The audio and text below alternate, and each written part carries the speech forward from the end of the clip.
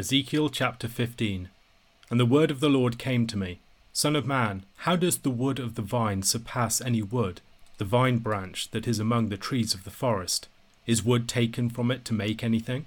Do people take a peg from it to hang any vessel on it? Behold, it is given to the fire for fuel. When the fire has consumed both ends of it, and the middle of it is charred, is it useful for anything? Behold, when it was whole, it was used for nothing. How much less, when the fire has consumed it, and it is charred, can it ever be used for anything? Therefore thus says the Lord God, like the wood of the vine among the trees of the forest, which I have given to the fire for fuel, so have I given up the inhabitants of Jerusalem, and I will set my face against them. Though they escape from the fire shall yet consume them, and you will know that I am the Lord, when I set my face against them. And I will make the land desolate, because they have acted faithlessly, declares the Lord God. Ezekiel chapter 15 contains just one short oracle in which Israel is compared to a vine. Daniel Block suggests that some connection might be seen between this oracle and the second oracle of the preceding chapter, in the words, how much less, of verse 5, which he sees as relating to chapter 14 verse 21. For thus says the Lord God, how much more when I send upon Jerusalem my 4 disastrous acts of judgment, sword, famine, wild beasts and pestilence, to cut off from it man and beast. Block also sees verse 8, with its resemblances to chapter 14 verses 21 to 23, as giving further substance to these connections. The oracle consists of a metaphor, the wood of the vine, followed by an interpretation, concluding with a recognition formula, and you will know that I am the Lord. The house of Israel was compared to a vine on several occasions in Scripture, most notably Isaiah chapter 5 and Psalm 80. Isaiah chapter 5 verses 1 to 7. Let me sing for my beloved my love song concerning his vineyard. My beloved had a vineyard on a very fertile hill. He dug it and cleared it of stones, and planted it with choice vines. He built a watchtower in the midst of it, and hewed out a wine vat in it, and he looked for it to yield grapes. But it yielded wild grapes. And now, O inhabitants of Jerusalem and men of Judah, judge between me and my vineyard. What more was there to do for my vineyard, that I have not done in it? When I looked for it to yield grapes, why did it yield wild grapes? And now I will tell you what I will do to my vineyard. I will remove its hedge, and it shall be devoured. I will break down its wall, and it shall be trampled down. I will make it a waste. It shall not be pruned or hoed, and briars and thorns shall grow up. I will also command the clouds that they rain no rain upon it. For the vineyard of the Lord of hosts is the house of Israel, and the men of Judah are his pleasant planting.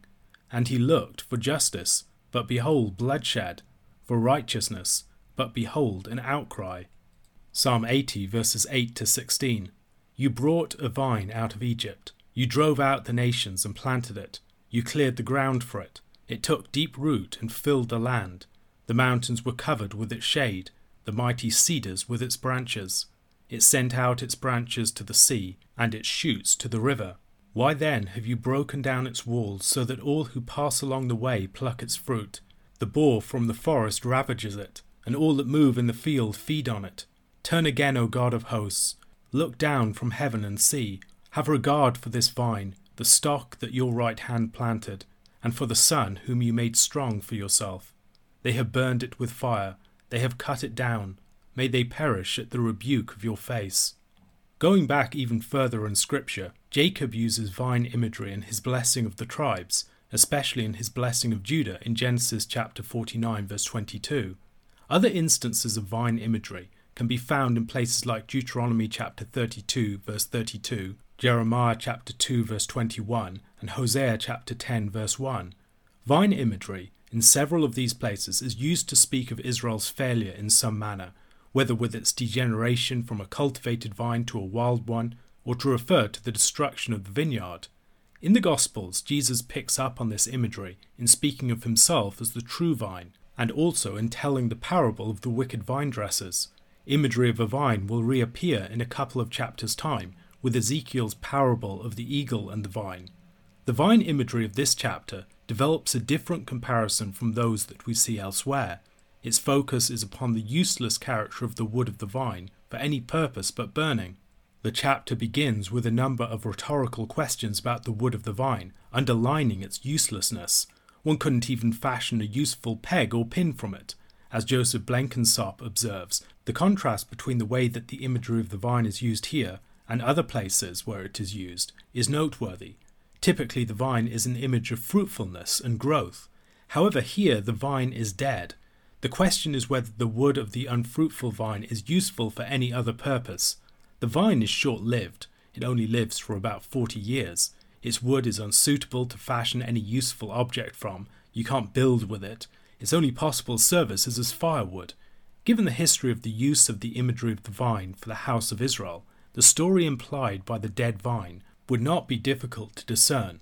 Jerusalem's narrative has arrived at its terminus. The vine has ceased to bear fruit and is dead, is being cut down, and the only question is what to do with its wood. As it has no practical value for construction, it will be used as fuel for the fire. And when the fire has burned much of it and what remains is charred, it is of even less use.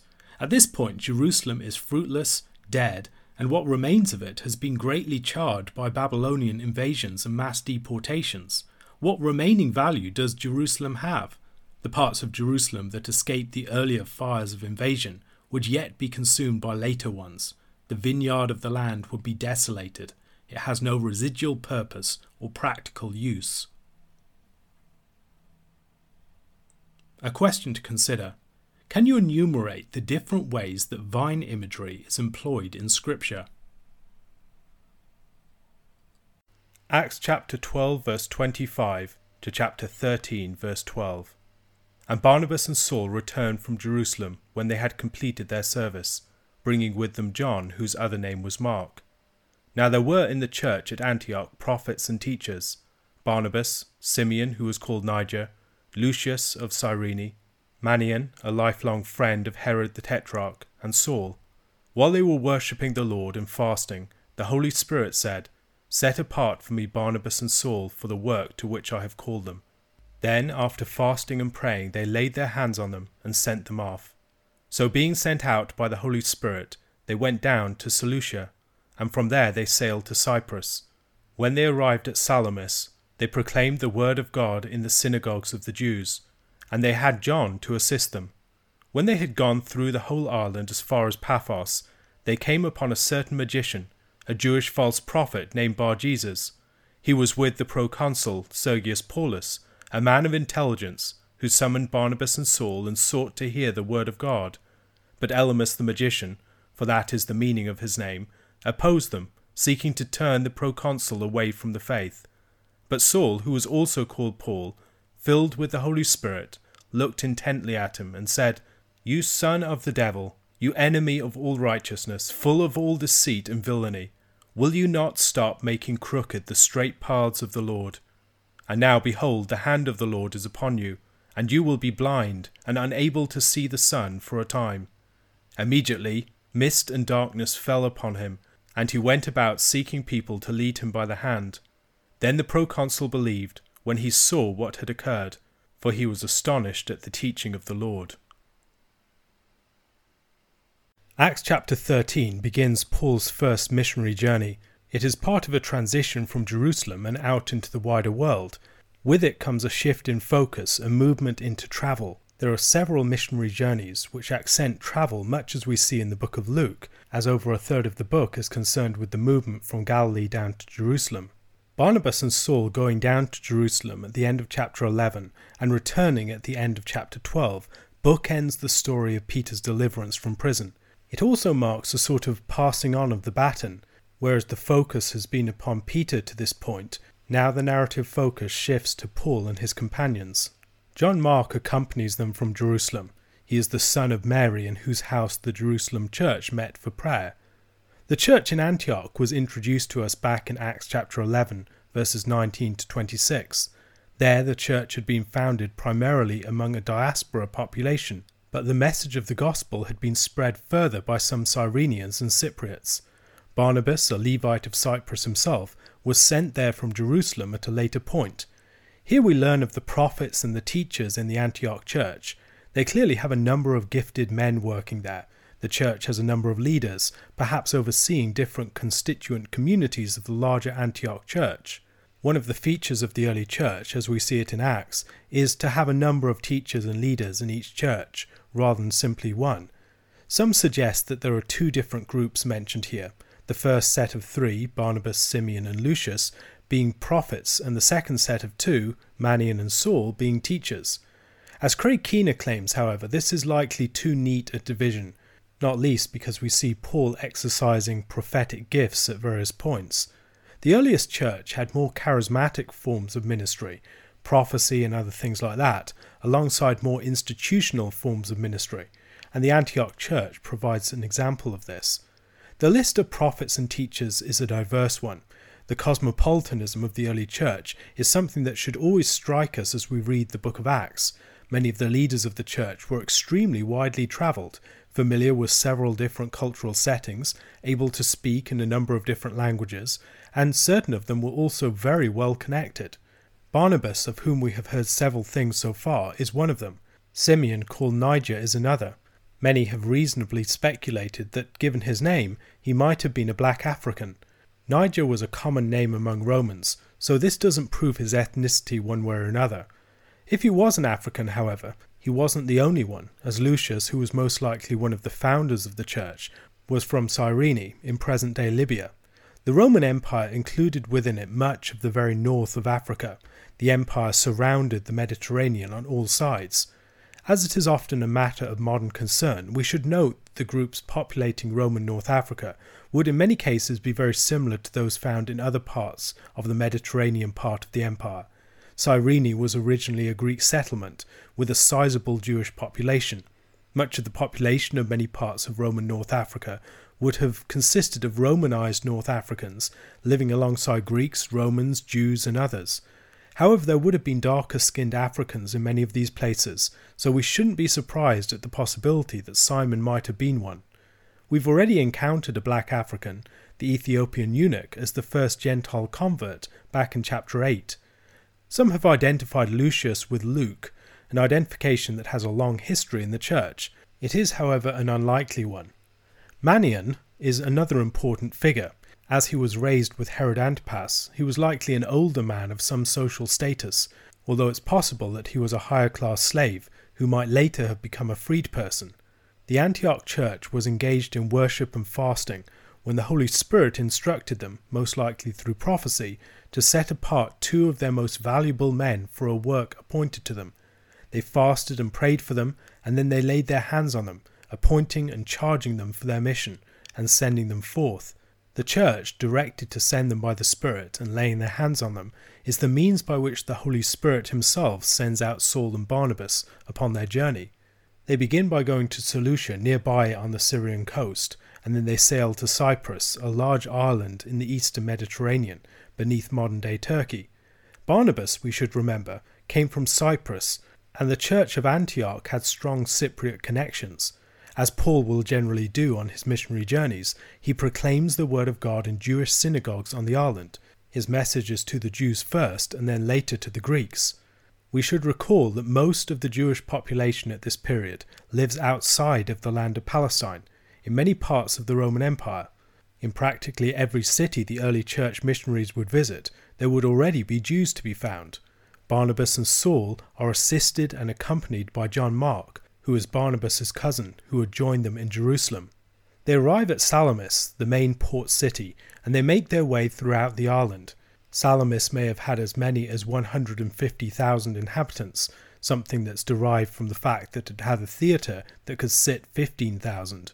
With its large population of Jews, there are a number of synagogues there, and after spending some time there, Barnabas and Saul go through the entire island, as far as Paphos, which is about 115 miles away by the southern coastal route. At Paphos they encounter a Jewish magician and false prophet named Bar-Jesus. He is associated with the proconsul Sergius Paulus. Apparently word of the mission of Barnabas and Saul had spread, because Sergius Paulus wants to hear from them about the word of God. Yet this Jewish magician associated with him, Bar-Jesus, also called Elymas, seeks to oppose them and to prevent the proconsul from turning to the faith. Jeff Myers has highlighted the fact that this is a Jewish sorcerer. He's a false prophet who who's providing false counsel to a Gentile ruler. He's like the character of Wormtongue with Theoden in The Lord of the Rings. He's leading someone astray and making it hard for him to see the truth. In this particular conflict, we're seeing a broader conflict between the church as the counselor of the rulers of the nations and the false Jewish counsel that is provided by unbelieving Jews like Bar-Jesus or Elymas. We've previously seen conflicts with magicians in the story of Simon the sorcerer back in chapter 8. There Simon was juxtaposed with Philip, and here Elymas or Bar-Jesus will be juxtaposed with Saul. Elymas has two names within the text, Bar-Jesus and Elymas, and here we see that Saul has another name. He's also called Paul, and hereafter that will be the name that Luke uses of him. Luke is always attentive to the names that he gives to characters, and when he uses two different names for a character, those names are seldom used without close consideration. It is noteworthy that Saul is called Paul in the same narrative in which we encounter Sergius Paulus, who has the same name. In verse 9 we read, "But Saul, who was also called Paul," and we might wonder what the "also" refers to. Does it mean that Paul had two names, Saul and also Paul? Or is it rather about connecting the name of Paul with the name of Sergius Paulus, who's also called Paul? I think that might be the case. In this context, there are significant word plays with names. The name of the sorcerer, Bar-Jesus, does not seem to be the same word as Elymas. Bar-Jesus seems to mean the son of Jesus, much as Barnabas is referred to as the son of encouragement. Why is he called Elymas? What's going on there? How do you get from Bar-Jesus to Elymas, and what's the significance of these names? That is one question to consider. Another question is what sort of play is going on with Paul's name? Should we focus upon the meaning, which means small? Perhaps he is called that because he is the least of the apostles, not worthy to be called an apostle because he persecuted the church. Maybe that's part of it. But more likely in this immediate context is that it is related to the name of the proconsul. There is the conflict between a false counselor and a true counselor. Now it would seem that if your name is Sergius Paulus, your fitting counterpart might well be called Paulus too. And so Paul is the fitting counterpart and counselor to the man who is his namesake. Bar-Jesus is also an interesting name. Throughout the Gospels, Jesus is the name that we associate with Christ almost exclusively. In the book of Acts, there are a couple of occasions where we see another character called Jesus. We have a reference to Joshua as Jesus, in the Greek form of that name. But it seems strange that we would have Bar-Jesus mentioned at this point, only for him to be called immediately afterwards by another name. His name seems to connect him with Jesus, or with the Jesus movement. Maybe his name, literally Son of Jesus, highlights this falsehood. It might indicate that he is someone who is seemingly affiliated in some way with the early church, but he is a false Jewish prophet and an opponent. His opposition to Paul is framed along these lines. You have a false Jewish prophet who has an identity and name that threatens the movement of the church because of its proximity to the name of Christ Jesus, and he is named as if he was the son of Jesus, but he is in fact no son of Jesus. He's not a disciple of Jesus at all. Later on we encounter the sons of Sceva, who try to cast out demons in the name of Christ, and then the demons attack them and drive them away, wounded and naked. Earlier on we have Simon the sorcerer, who's confronted by Peter. He claims to be a magician and he wants the power of the Holy Spirit. Once again there is a conflict with someone who is close, but in some way claims to represent or be associated with the Jesus movement, but who is actually false. He's actually an opponent. Paul's conflict with Bar-Jesus here might highlight plays of identity, indicating that he is the true counselor to Sergius Paulus, because he is Paulus himself, and on the other hand, that he is the one who reveals the true identity of the magician, not as Bar-Jesus, a true son of Jesus, but as Elymas the sorcerer. Now what does Elymas mean? Rick Strellan has suggested a connection with the character of Elam, who is a descendant of Shem. Elam is the one whose line leads to the Persians, and the Medes and the Persians are associated with magic. They were famed for it. This name then would present him not as part of the Jesus movement, not as someone associated with Jesus Christ, a son of Jesus, but as a false magician, like the magicians of Pharaoh, or the false advisors that were in Herod's court in Matthew chapter 2. Beyond playing their names off against each other in different ways, there is also a play of the character of Paul over against the character of Elymas. Saul's name is switched to Paul in the narrative in the immediate context in which Paul speaks the word of judgment to Elymas the sorcerer, and what he says is quite arresting. It's almost exactly the same as the judgment that befell him on the road to Damascus. Elymas is struck blind, and he has to be led by the hand. And there are other details that might recall that story. In Acts chapter 9, Ananias is instructed to lay his hands upon Saul so that he would regain his sight. In this chapter, the hand of the Lord rests upon the false prophet Elymas so that he loses his sight. There is a play here with Saul's older identity and with his new identity, and this, I believe, is why his name is shifted at this point.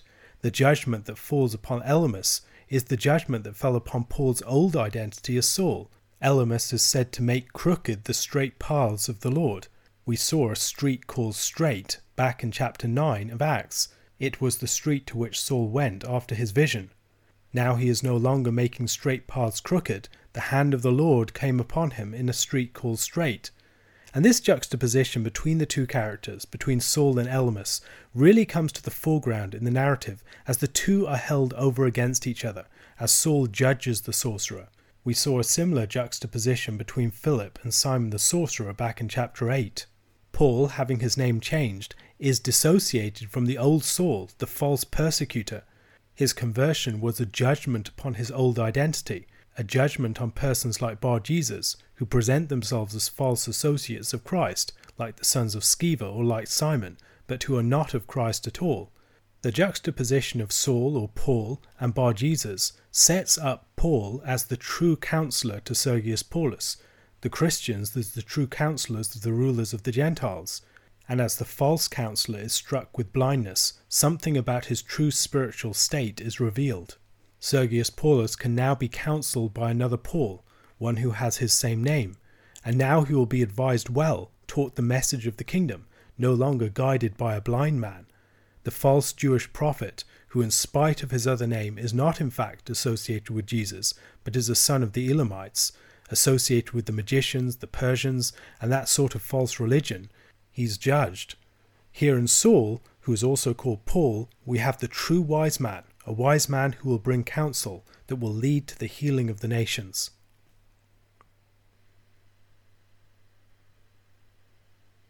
A question to consider. Looking at the references to the Holy Spirit in this passage, how can we see the Spirit working in the mission of Saul and Barnabas?